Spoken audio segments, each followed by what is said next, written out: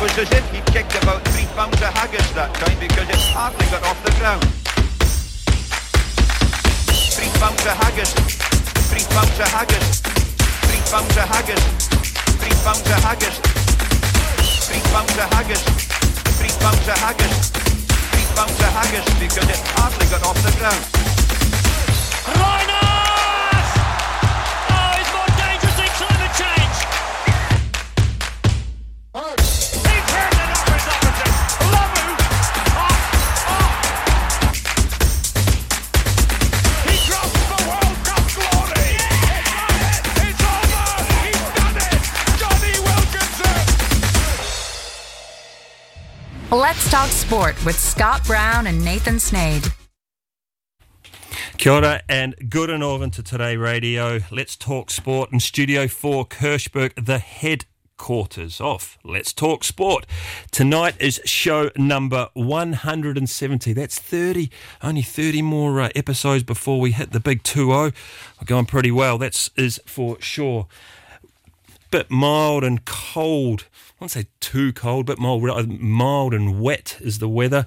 And it brings me a little bit ironic because tonight in the studio with me, I have Christer Eriksson, who is the national coach, or our national coach of ice hockey in Luxembourg. Good evening, Christer. Thank you for joining me at Let's Talk Sport today. It's just the two of us because Scott's away. Good evening. That's a pleasure to be here. Yeah, delighted. Now, we got you in here, which is quite... I'm trying to think of a word. We've got you in here so close to the derby on the weekend, the Tornado and Beaufort. Did you get a decent sort of crowd down there being so close to the school holidays? It was a game... interesting game because it's I discovered Beaufort last season, and it's a fantastic place with a lot of fans, and this time we was much stronger than Beaufort, but hockey is going quick, and the score can be big sometimes. We're going to play them in 14 days at home in Luxembourg, and we will see that's a new game. Yep, I believe the score was 9-2, wasn't it? That was the 19-2. 19-2, so even a little bit more one-sided than what I clearly misread, but I clearly didn't have my glasses. Do you think Beaufort will, I won't say necessarily bounce back, but do you think they'll take some harsh lessons and come out with a little bit more venom in a couple of weeks' time?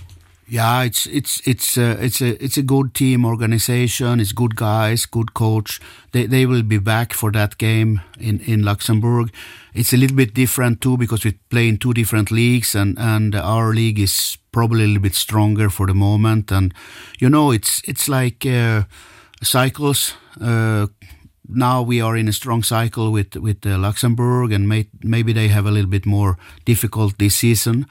They had the problem with the ice rink, which is not open so many months a year, so they have difficult to prepare themselves. We had a good preparation, but as a national coach for Luxembourg, I would like that we are helping each other to grow. Yeah, absolutely. One of those things that we can do in Luxembourg. We're so close as well. The rink up in Beaufort's fabulous, isn't it? Like, it's covered. It is outdoor, very unique. Are you familiar with such rinks like Beaufort? It reminds me of my youngness. When I was in Sweden, we had the rinks without we just covered the roof and no walls. It's for sure it's complicated for them because they don't have ice so long time, but it's really familiar there, and I like the atmosphere, and I see they working hard to get it, and I hope they're going to get a rink soon. Very fortunately, Scott, my colleague who's not with us tonight, and I were very fortunate to go up there and drop the puck, let's say. So we and it was a bit cold. He was in his Toms. He wasn't well prepared, the lad, and we made ourselves very at home in this little cabin which has got a bar, and it really made us feel like we were at an ice hockey game. And if there's anyone listening, you got to get yourself up to Beaufort in that little cabin there. Grab yourself a beer, watch some ice hockey. Hopefully, if it's the Tornado Beaufort match, and there'll be a decent derby, that is for sure. As I was saying, it is cold. It is cold. It is mild and wet, and it is show number 70. And we always start off with that number and how can we relate it to sport. Now, Christer, meet you downstairs there this morning, and you're not the tallest athlete in the field, but you have got, I would say, and I'm going to find out your height in a little moment. There's someone in common. I think that many sports people that you've got in common, one of them, Lionel Messi and Spud Webb, who played in the 80s and 90s basketball. I'm not sure if you're familiar with him. I think he played for Atlanta Hawks back in the day, are 1.70 m, which is show number 170. They are in height, 5'7" it is in American terms, or even in Canadian terms. You'll be familiar with that, of course, with ice hockey. What's your height, Christer? 170. 170. There we have it. We got on the money. What a night. But it stopped there, the comparison. The comparison stopped there. There we have it. Well, there is something you've got in common with the infamous Spud Webb from basketball. Lionel Messi, the Argentinian striker, of course, 5'7", 170 centimetres. Mario Gomez, one of Bundesliga's legends, he scored 170 goals in the Bundesliga in a total of 328 matches. So it's one of the highest. I believe he is 9th or 10th on the all-time Bundesliga strike. I think the highest is, I think it's 190, I believe. Wow. Staying close to 170, and it's very close. It's only 169 days until the Olympics kicks off in Paris. Ooh. So we're looking forward to that. We know that Patricia van der Wecken, of course, our sprinter who raced very well in the weekend, and she won an event in Paris. We know that she's already qualified for the Olympics, so congratulations to Patricia. In 2023, a group of Oxford University medical students, they're part of the Tingewick Society, they battled intense rain as they rode from Oxford to London for charity in the distance of 170. There we go. Thank you very, very much. And whilst I was doing a little bit of research on the penultimate topic of this, there is an ultra tour mountain race. They call it a UTMC, which is probably makes sense, doesn't it? I never learnt of that until I went it found me rather than me finding it. It's it's high, it's technical. There's 11,600 climbing both ascent and descent. The race starts at 4 a.m. and has a 60-hour time limit. 300 runners can take part in it, and it is the 170-kilometre Mount Rosa. Now, on the website when I was looking, I wasn't going to sign myself up. I had to be careful not to pull the trigger on this, Christer. But it looks absolutely fabulous. The views that you get, I think they do it, I think it's the first week, 4th to the 9th of September, I believe it is. Like some extremely amazing sights. It encompasses the Matterhorn that we know of. You'll reach the Charles Coonan Suspension Bridge at just after dawn. Obviously, it's still dark at 4 a.m. You'll hopefully see the sunrise on the Weserhorn, which is 4,500 metres. Of course, one of the iconic scenes of the race is the Matterhorn, the world's most recognised mountain, rising up on the skyline. That a township near Matterhorn? It's Zermatt. It is. And leaving Zermatt after 41 kilometres comes an enormous climb to the Swiss-Italian border. The last 2 kilometres of that is a pass on ice where the Matterhorn becomes Monte Cevino. This checkpoint's the following. That's where a lot of the runners, they stop and have their Italian coffee. Excellent flavours, they say, in that region. And then it brings you down into the valley of Champaluk and the Grand Wild Traverse, which trails the south side of the Monte Rosa. I can tell you the pictures in this scene is amazing. It's a lot of running though, Christer, and I don't think it's for you and I, my friend. For sure, for not for me, but I'm gonna look it up on the web. Yeah, Mount Rosa. You can look up UTMC, the Ultra Tour mountain race. It looks absolutely fantastic, and it is, of course, 170 kilometres. If I can bring 170 into ice hockey, which I've done, and it comes none other than Canadian Dave the Hammer Schultz. Does that name ring a bell? Not really, to be honest. He is one of the best enforcers, and on the fight card, they have him down for 170 career fights. The most against one player being 9 against Gary Howitt. There we go. If you must have seen some good old ding-dongs in your time. Yeah, but it's less and less now, but for sure it's have been happen things, that's for sure. We had... I have been so long time in this show now, so I see that in the highest level as in the lowest level.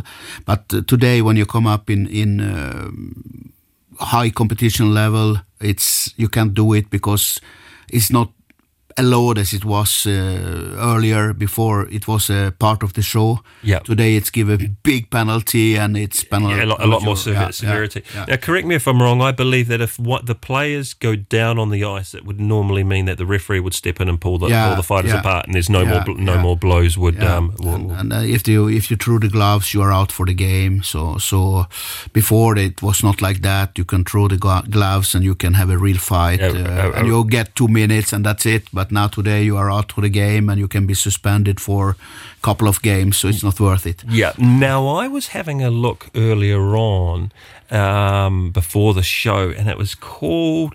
Normally Scott holds me back to talk about fighting and sport, but tonight he's not here, so I've gone straight at it, my friend.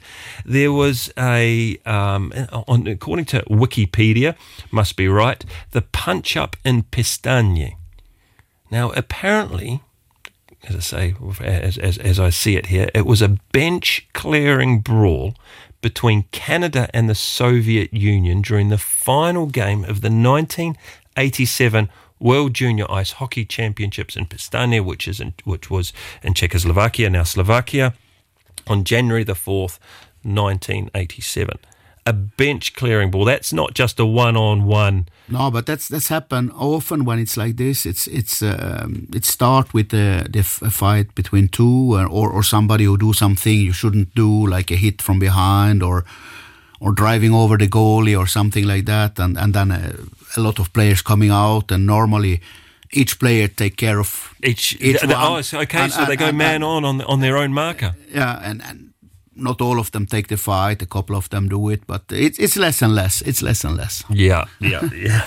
So it was absolutely, and I'm sure there's been some big ones. What about in the NHL? Do they have? Are they still having the same number of fights, or are they easing off? No, there as well? It's also been more clean and more speedy. Before it was handling about force and power, and now it's more speed, technique and intensity, so it's less even there, even if there is more belong to the show there than in Europe. Yeah. Now, staying on today, we know today's Valentine's Day, 14th of February 2024, and it's got one topic in sport in the history in the world today, and it was on this day when in the Sarajevo Winter Olympics, winning the gold medal and earning the highest ever score for a single performance. It's Jane Torval and Christopher Dean, and they are now have just released, I think it's come out in the last 24 hours, they're going to be hanging up their skates for good as they have announced their retirement. Now they're going to embark on one more final tour of the UK next year, which will be their swan song, and it'll mark 50 years since they have performed their skating partnership, which started in 1975. So, wow, a massive, a massive accolade to them. They had agreed it was the right time to stop skating as they were no longer spring chickens. which is pretty fair, and you and I can relate to that. They became international stars after receiving 12 perfect sixes while skating to Maurice Ravel's Bolero at the Zetra Olympic Hall in Sarajevo, as I said, and it prompted a standing ovation. And I actually heard that they did another one a week later as well, and they actually got the perfect score of all. It's amazing. I work in Lyon for a couple of years, and Lyon is one of the center of the figure skating in France, and I see them every day. It's fantastic what they're doing. Yep. Do you see, when you're working here in Luxembourg, because you're working both with Tornado and with the national team, do you see the ice skaters or Yeah, I meet them every day. Yeah. I meet them every day here. To be honest, I didn't follow them so much, but I see them every day, and there is really athletes, and they're working hard. Yeah. Now there must be, because there's only one ice rink. We have two rinks in Cockleshower. There is two rinks, of big competition rink, public rink, and one practice rink. One practice, and they're exactly the same size. The ice is the same size, and of course the officially rink is bigger with the stairs and so on. Okay, I was under the impression that there was only one rink down there now, but even so, with the growth of ice hockey, and there's been a phenomenal growth in the last 3-4 years in ice hockey. Are you fighting for what they call ice time, I guess? Yeah, it's always the problem, because that's the reality. You need to repeat to be better, and we are not alone. There is a lot of ice sports in the rink. There is a public in the rink. There is the schools in the rink. And even with the two pists, it's not enough. Fully booked. I'm happy to be working here, and I think that Luxembourgish people don't really see it as me. It's a really nice rink. It's a really nice persons working there. They are in good service minded. They do what they can, but they can't extend the hours, and unfortunately the hours we can use. Everybody want to use it between 5 and 10. Yeah, of course, the peak time. So when the schools is over, when the people don't work, and for sure that's something really important to develop our sport, at least, or the other sports is also, of course, to get more ice time. Yeah. Also on sport and the history in the world today, it was on this day that in 1966, where Wilt Chamberlain, he broke the NBA career scoring record at 20,884 points. On birthdays, well, we got 1992, Christer Eriksson, Danish soccer midfielder, certainly not from Sweden. Played for Ajax, Tottenham, Inter Milan, Manchester United right now, in fact, and also suffered a cardiac arrest on the field in 2021, didn't he? He was born on this day in 92, and he shares a birthday with Angel Di Maria, the Argentinian football player. I think he's playing at PSG. And also born on this day, 1987, is Edison Cavani, the Uruguayan football striker. So it is a day for football, a little bit like last week. Last Wednesday we went through, we had Neymar, Tevez and Ronaldo all shared a birthday on the 7th of February. Also on this day, a famous golfer by the name of Mickey Wright. She regretfully passed away in 2020. She's an American golfer, won 13 major titles, 82 LPGA Tour wins, which is quite phenomenal. So they were also born on this day. We're just going to take a little bit of a short break, and then we're going to be back, and we're going to be talking everything that happens with on ice hockey in Luxembourg, and also Luxembourg abroad, because I know you've been doing some pretty good things away outside of Luxembourg as well, Christer. Okay. Now, everyone around Australia will have their own ideas on that, and we always get letters and phone calls about different things that happen, so I don't expect anyone to agree with me. I don't expect that you'll get more than 50% agreement on anything. Let me just tell you what I think about it. I think it was a disgraceful performance from a captain who got his sums wrong today, and I think it should never be permitted to happen again. We keep reading and hearing that the players are under a lot of pressure and that they're tired and jaded, and perhaps their judgment and their skill is blunted. Well, perhaps they might advance that as an excuse for what happened out there today. Not with me, they don't. I think it was a very poor performance, one of the worst things I have ever seen done on a cricket field. Yep, indeed it was, Christer. It's quite a phenomenal moment back into the 80s where the Australians, they bowled an underarm delivery at the New Zealander, so he couldn't hit a six runs to win the match. And at the time, it's one of my favourite sporting commentaries where Richie Beno, the commentator of Australia, he said it's one of the most disgusting things he's ever seen in cricket, and he's quite right too. Let's talk about Luxembourg and ice hockey, and in the later part of the show we'll get into a little bit about your persona, how you got into it.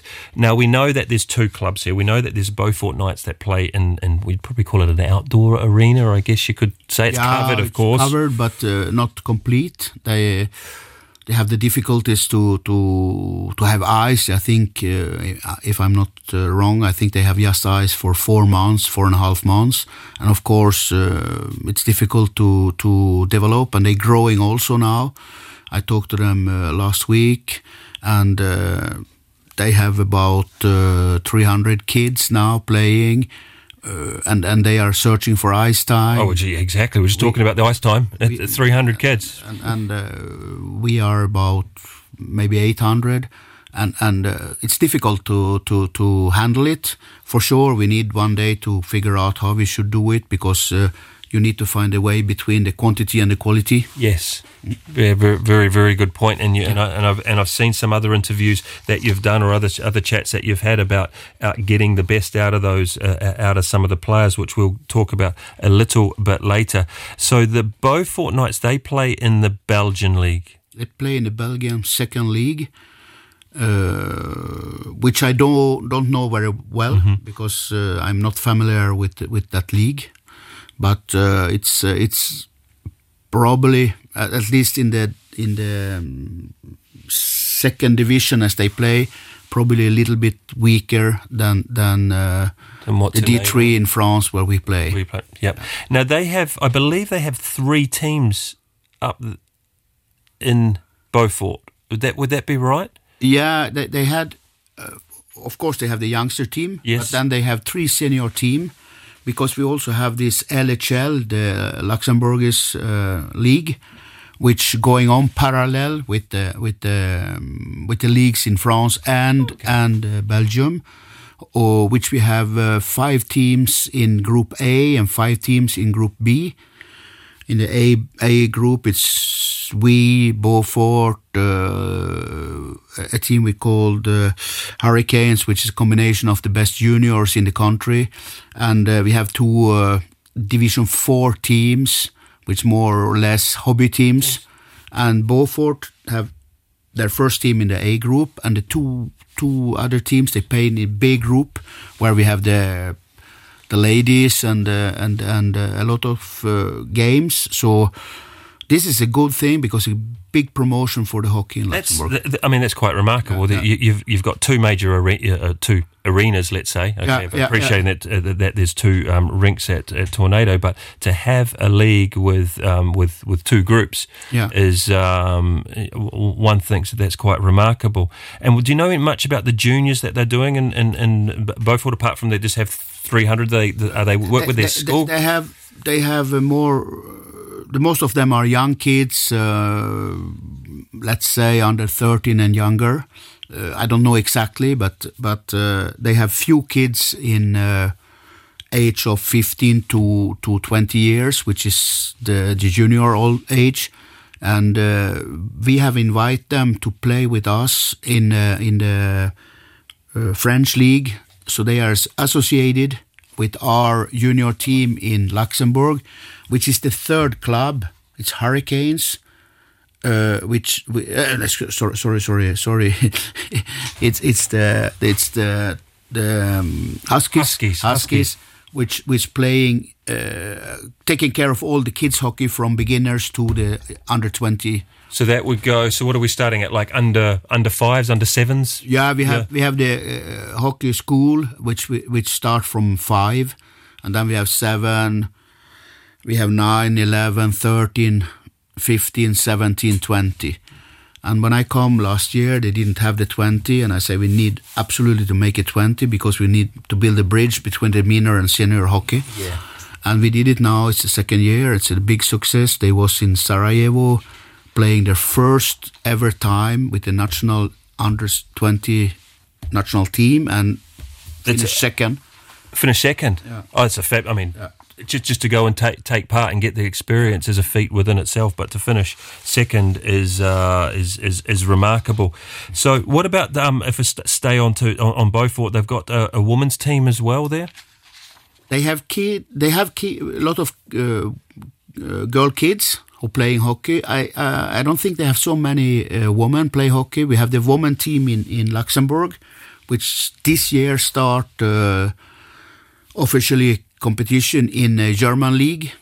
So they play, but the women team is in a process of starting. They're working hard. They're working good.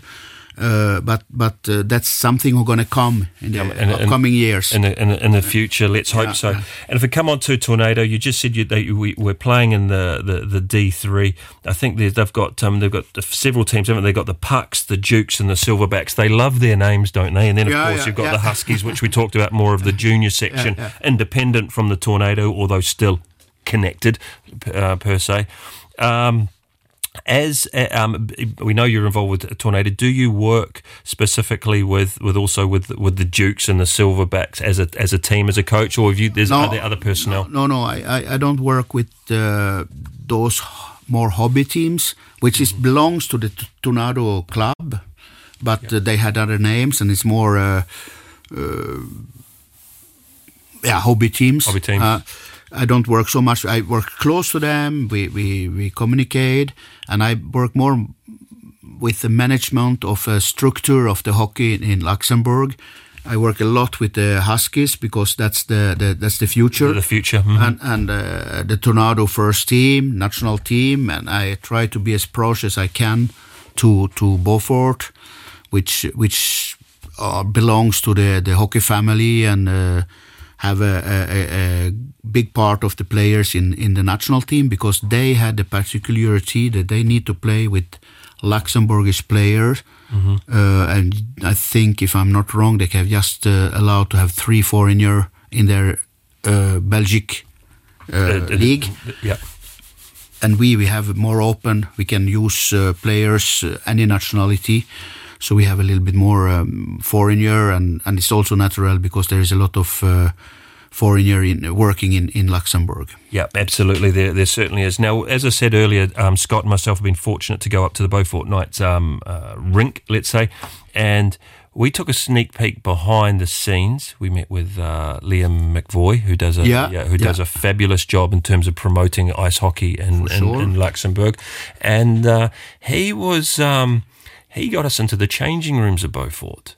Oh, I want that one. Wow. Okay, I was going to say, because we know that Beaufort played Tornado. They went down 19 goals to 2. But does Tornado beat Beaufort when it comes to the sheds? No. we have a good facilities, but we split with all the other clubs. And it's not because they don't want to give us; it's just that it doesn't exist. That's how it is, yeah. And the manager of the rink is aware about this problem. We talk about it. We try to do the best. They help us to renovate it a little bit, to make some small adjustment for us this summer. We are really pleased about that. But for sure, it's missed me to have the real tools to work in, and I hope we can have it soon because I'm used with that from all my history. I always had that. I'm the creator of the lockers in Lyon, in Mulhouse, and even in Rouen when I worked there. So I know really what we need. So the locker rooms do play a big part. If for those that are listening, I'll try and give you an idea. Of course, it's a brick room, but decent enough space. All the sticks would the hockey sticks would go outside. The boys would be padded up. They've got enough stuff enough to leave their clean and their dirty, and boy, to some of that ice hockey gear, boy, does it stink. But there's plenty of space for the guys, and then they've got the sound system. Oh, you're in sport when you're in the ice hockey sheds and you got whatever music. It's normally rock, isn't it? That's the choice. But it's the second home, and the hockey have a lot of gears. They have a lot of equipment. You practice several times a day, sometimes several times a week, and playing games and. For sure, that's something I hope will change. I know that everybody do the best they can to help us, and who knows? So before a match, these boys are in there and they've got their AC/DC or Linkin Park, whatever it is, coming out the stereo system. At what point do you communicate with these guys? Because it would be impossible to communicate, or is it already done? On the Wednesday before on the rink, a game day we start always with a meeting 2 hours before the game, before the puck drop. Yep. With a meeting where I go through the game, the lineup, the strategy of the game, some words about last time we play against those team or whatever can be important to talk. Then each line have, because in hockey you have 4 lines. Three of attack, mid, and defense. No, it's 4 lines of 5 players who are on the ice on the same time. Those 5 players, you have 2 defense and 3 attack players, and they're changing about every 60 seconds. So it's very speedy. Oh, really speedy. And you have. So how many? So you're saying there'll be 20 players and roughly 20 players? You can have 22 players on the roster. On the roster. Mm-hmm. That means 20 players and 2 goalies. Normally you play 1 goalie. You have a backup in case of, and then you're rolling on 3 or 4 lines. Normally, in the level we are now, we roll on 3 lines. It's not so high tempo, but you play in higher league, you need to go on 4 lines because it's really, really intense. Yeah, and after the first meeting for team meeting, you have a group meeting for lines about their strategy, sometimes about.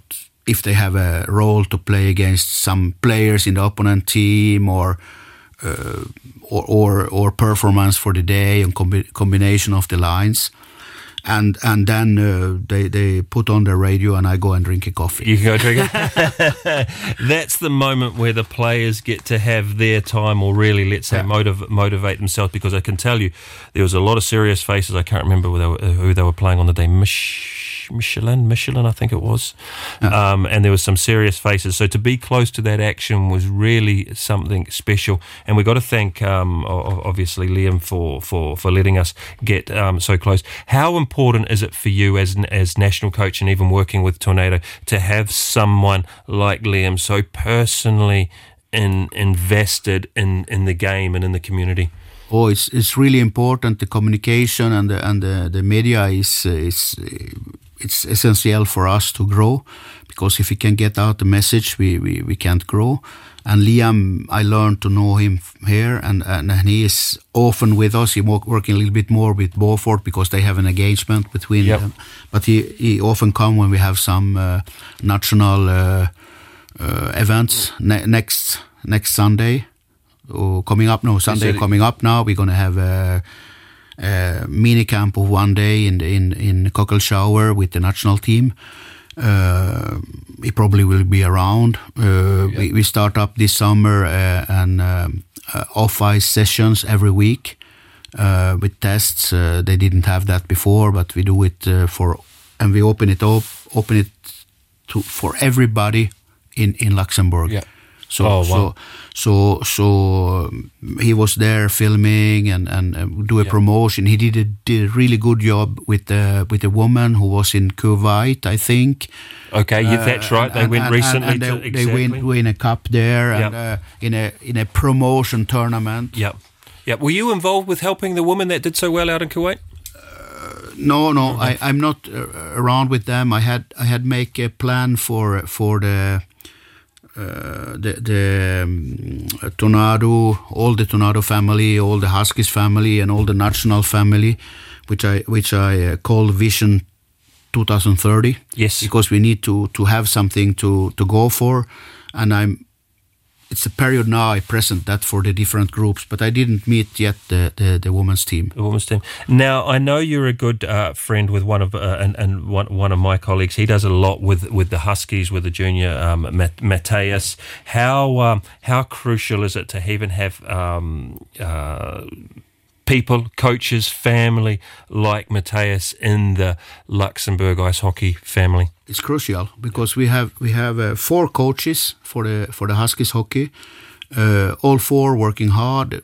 The first thing I did last year, it was to structure the functions, because that was not really structured. Now we have structuration of coaches, structuration of development program, structuration of ice times, and now this year we're working more to get the functions on those new structures, and the next step is to be more and more performance in the real sport development. Yeah. Now with so many coaches, because you're saying we've got like starting in under 5s, under 7s, under 9s, under 11s, 13s, 15s, 17s, under 19s, going up to under 20s. How does it? So with someone like, let's say, a Matthias, would he obviously take 2 groups, or would they split that between other coaches? I create 3 pools. One pool is the initiation and the découverte of the hockey. Matthias is responsible for that pool.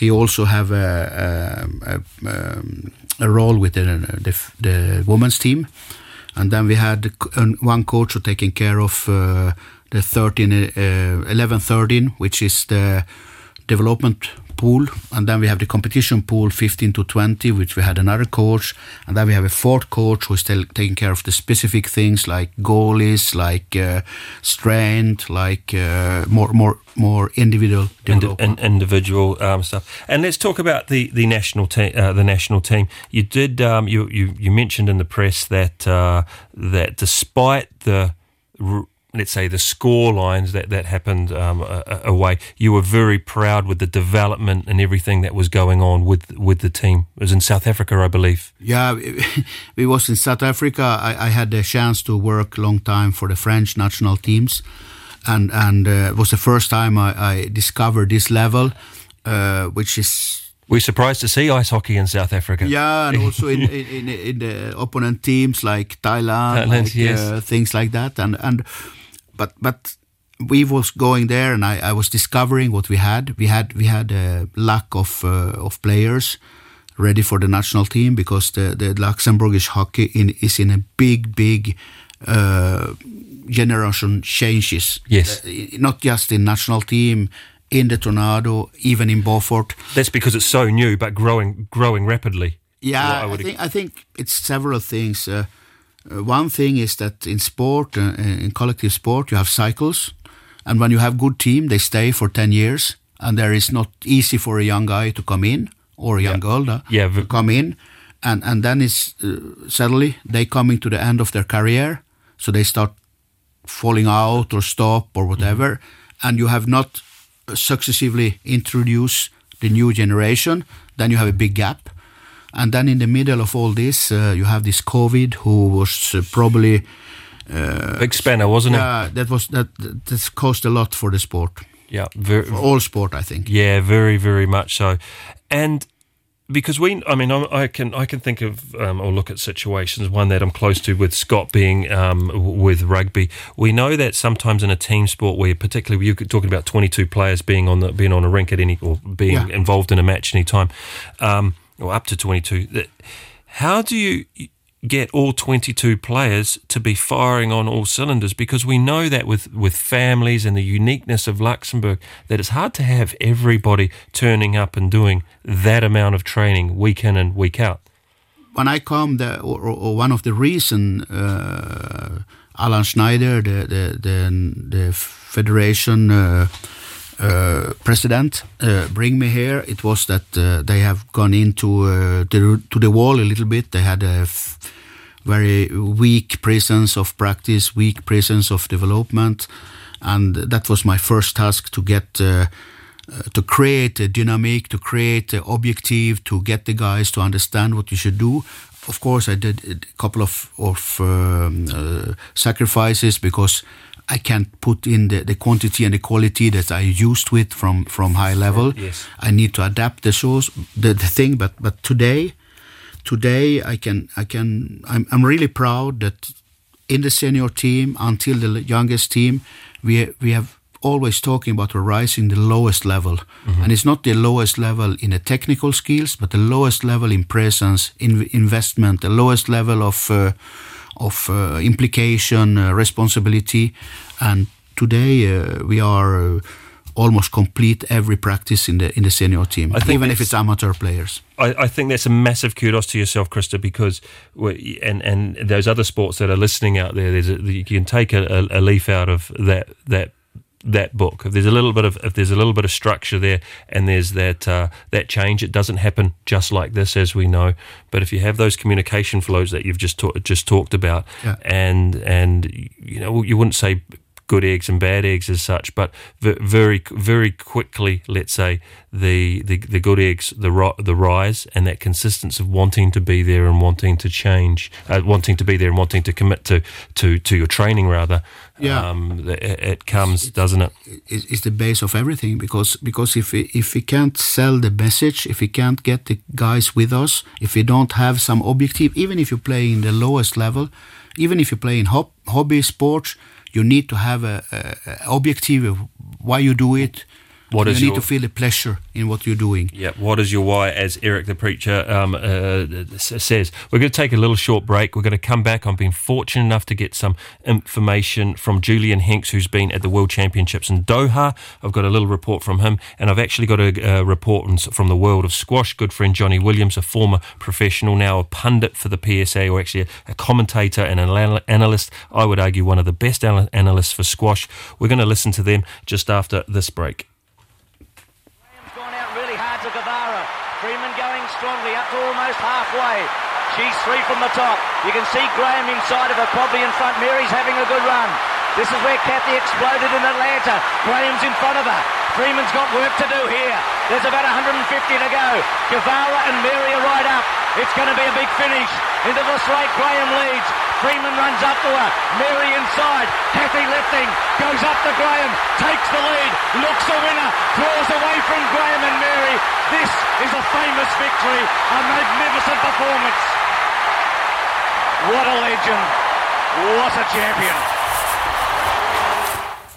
What a legend, what a champion. That is Kathy Freeman, of course. Yes, I was telling you just before that short little break that I've been lucky enough to get some content from abroad. We have Julien Henx, who's at the World Championships in swimming. He's out there in Doha as we speak, in fact. But he sent me a message earlier today just to give us some information about what has been going on at the World Championships and a little bit about his performance as well. I shall pass you over to Julien now.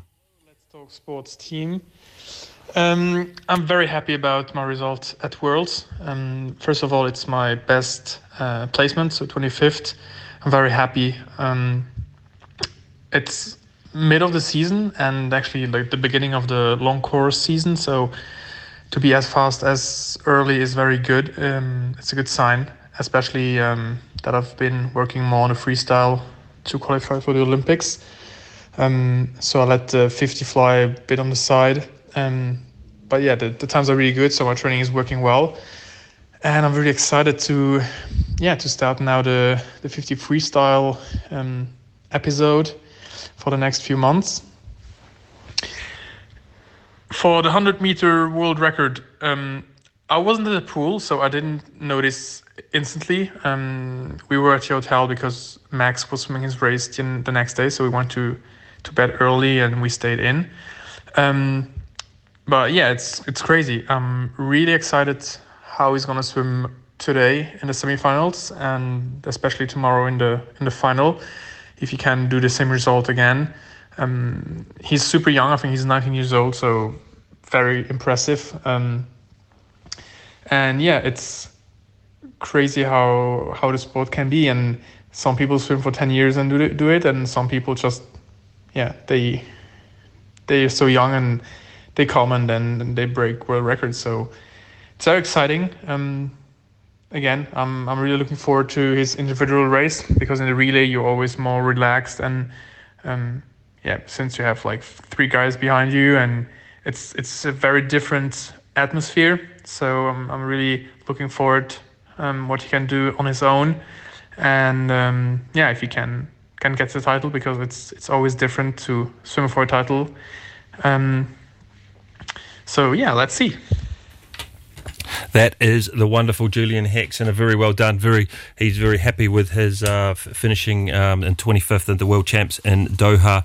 Many congratulations. We look forward to seeing you back. And in fact, when you come back, Julien, we will get you on the show. That is for sure. Now, as I just mentioned, good friend of mine, Jonny Williams, out in Switzerland, former pro coach and analyst, arguably the best analyst in squash. I'm very grateful that he has taken his time, and he threw in a few words about what's going on in the PSA, that is the Professional Squash Association, in the world there, because there's some phenomenal players that are doing really well. We know that squash is now an Olympic sport. And we're going to hear a lot more information about squash. We're going to see it more on TV, and we are very, very fortunate enough to have, as I say, Jonny Williams pass on his knowledge and expertise onto us. Here's Jonny's view of what's been going on in the world of squash just recently.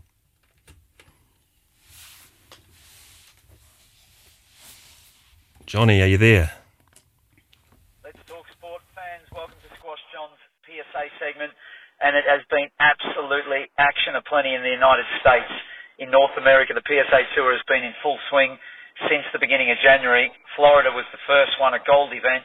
The 2 winners there being Mustafa Asal, who's really trying to come back from that controversy that he had last year where he was suspended twice. He had a good win there in the final against Mazen Hesham, and of course Hanir El Hamami took out Noran Gohar in another 5-set absolute humdinger. Then we moved on to TOC, where Ali Farag, the most dominant player in the men's game, once again took the honours. He took out Diego Elias in the final, a magnificent match, 3-2, but it has to be said, when one really dives into the analytics and studies the stats, Farag was had so much control over that match throughout the match. Elias is really finding it very difficult to keep Farag off that short line, doing his web weaving, doing the Farag front court press, and Diego Elias looked very, very tired in the 5th game of that match. So Ali Farag continues to dominate the men's game. And in the women's, we saw something incredible, really. Noral Shabini, who has been known as the Warrior Princess, lead commentator on PSA Squash TV, Joey Barrington, he promoted her to Warrior Queen because in the semi-final she injured her back against Hanir El Hamami.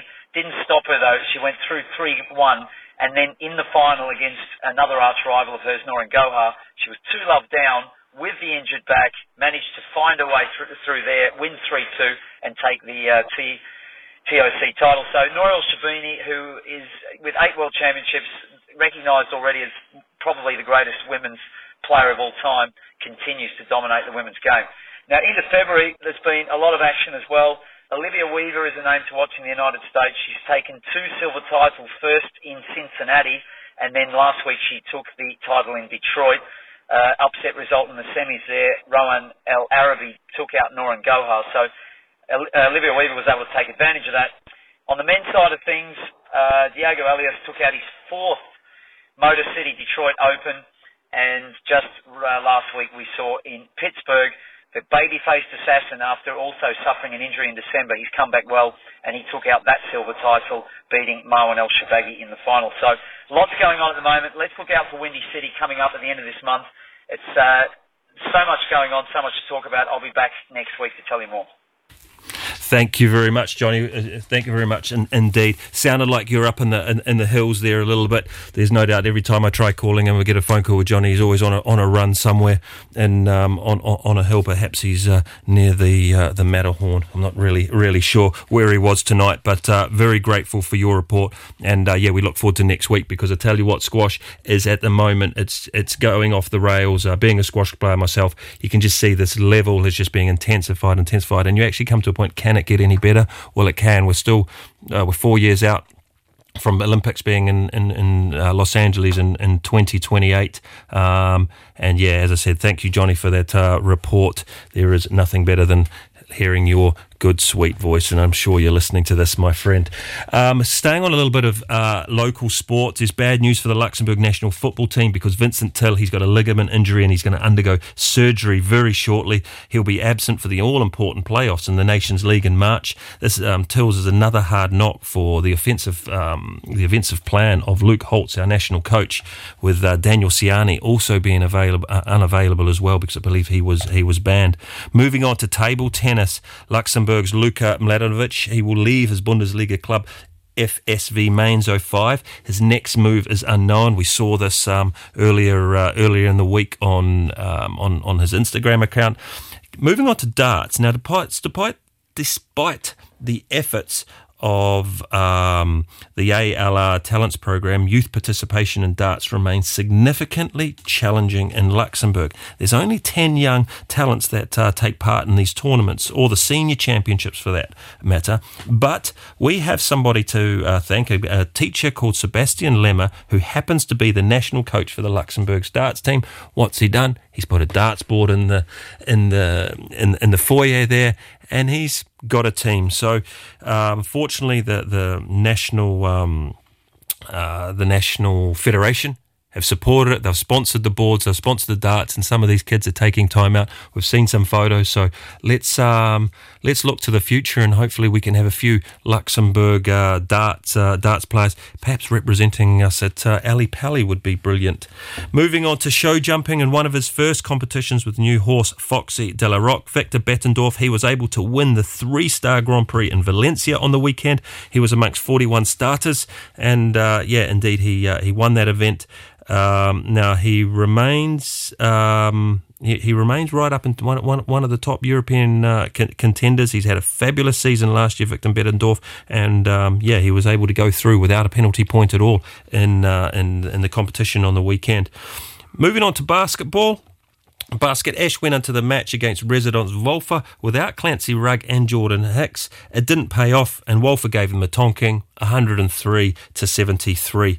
It was Leon Ayers who contributed 33 points for Residence. Mama secured a crucial 93-85 victory against AB Conta, keeping their playoff hopes alive, while Steinzall, the lead leaguers, they clinched a thrilling 95-89 victory on the road against the Moselle Pikes. T71 Dudelange, they suffered their fourth consecutive defeat, losing at home to Gavin Love's Estella Ettelbrook, even though the guests played without national player Philip Geltenhoff. Now, as I mentioned earlier in the show, on Sunday at the indoor meeting in Paris, Patricia van der Vecken, who has qualified for the Olympics in Paris, she won her 60 metres with a time of 7.5 seconds, and she outpaced Britain's Daryl Neatis, who finished with 7.16, and Switzerland's Geraldine Frey.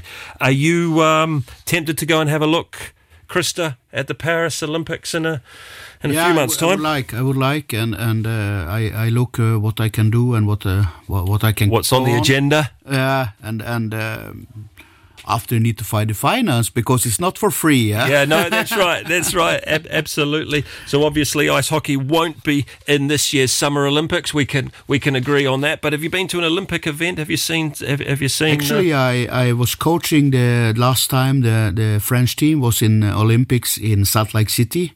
It was long away, 2002, if I remember. And I know that the French team going for qualification soon. I don't remember the dates, but I really hope they come back, because since that Olympic, they have never ever done it again. Never done again. All right, so while we can finish off with the last few minutes, let's get into the questions that we really want to know about. I know we've had you on here for almost an hour now, Christer, and it's getting late. It is Valentine's Day, of course, and there might be those wonderful box of chocolates, or perhaps those roses on your front doorstep when you get home from your lovely wife. Hint, hint. What are 3 words to you that define ice hockey? Oh, that's a question. I mean that it's hockey is for me it's all the team sports. That's the essential in all this thing. I like to be in a team to build something. For me, it's not. It's the victory is of course something you want, but it's more to create something, to build something together. The real satisfaction is when you know that you have built something together. Build something together. Unity would be the word that stands out. And actually, my next question, which you've already answered, and it was do those three words, do they define and correlate with your job and coaching? Well, actually, to be quite honest, you've answered that in the first in the first part of the show, very much so. The rapid inclination that the sports had is probably not the right word there. Jonny Williams would correct me, but the rapid rise in ice hockey, we're seeing it in the media a lot more. We can see it in the performance. We can see it in the number of kids you were just telling me. Yeah, for sure. So absolutely, that works. What about Christer yourself? What got you into ice hockey as a young lad? Was it just because you're Swedish origins?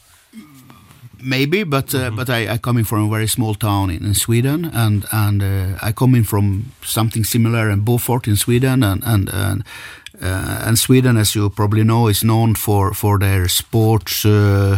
We are good in all the sports almost. Comparing with the size of the country, of course, it's bigger than Luxembourg, but we are in the top world top on a lot of different sports, because it's a culture, a society. You do the sports, and I did everything.